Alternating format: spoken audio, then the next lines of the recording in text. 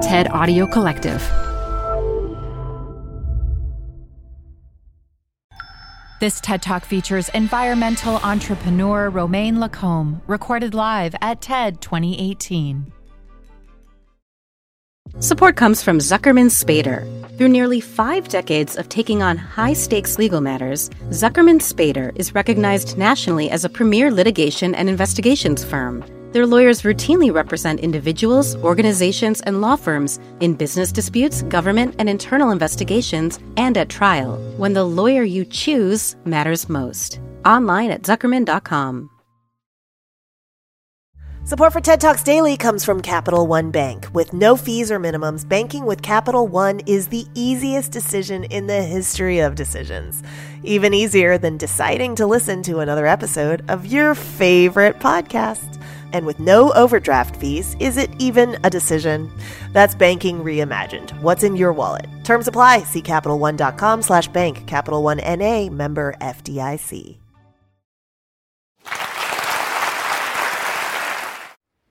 So for the past 12 years, I've been obsessed with this idea that climate change is an information issue that computers will help us fight.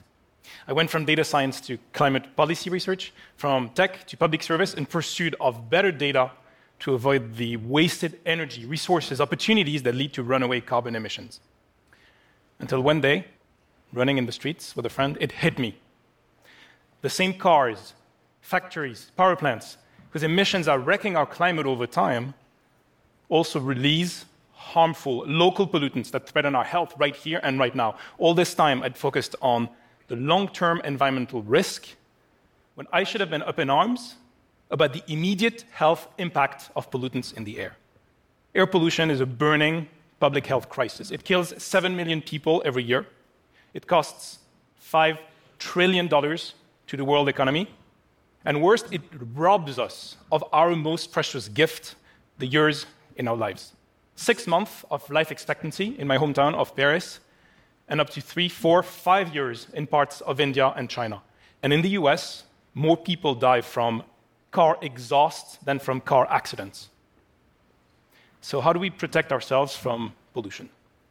The reason it's difficult is an information gap. We simply lack the data to understand our exposure.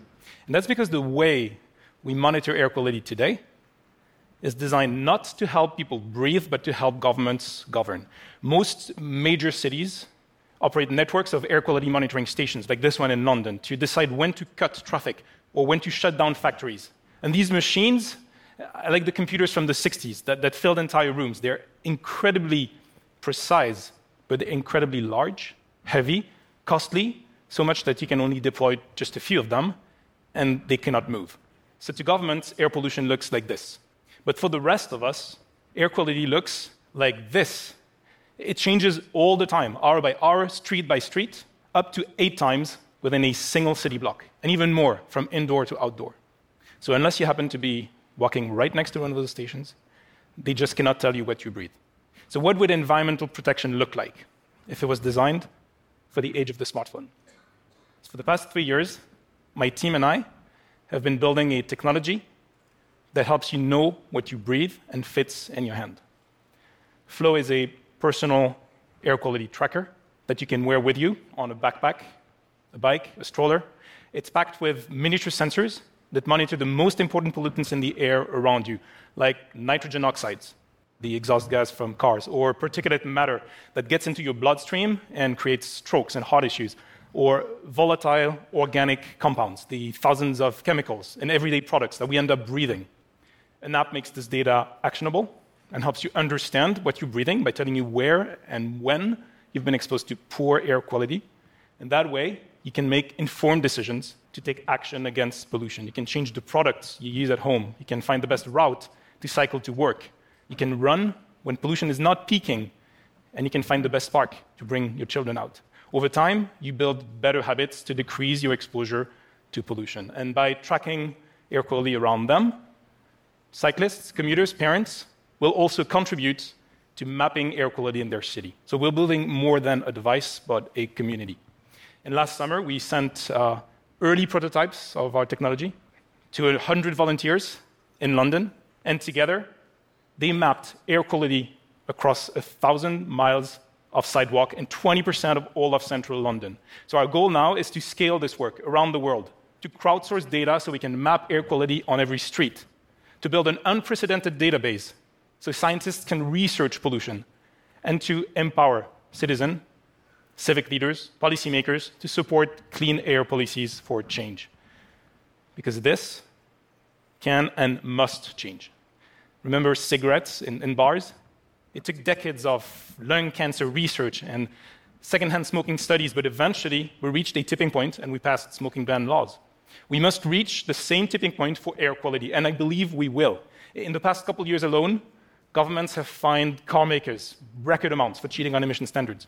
Cities have passed congestion charges or built bike lanes, like Paris, that turned this highway, right next to my home, in the middle of the city, into a waterfront park. And now mayors around the world are thinking of banning diesel outright by 2025, 2030, 2035.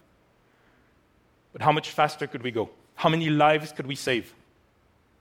Technology alone will not solve climate change, nor will it make air quality disappear overnight.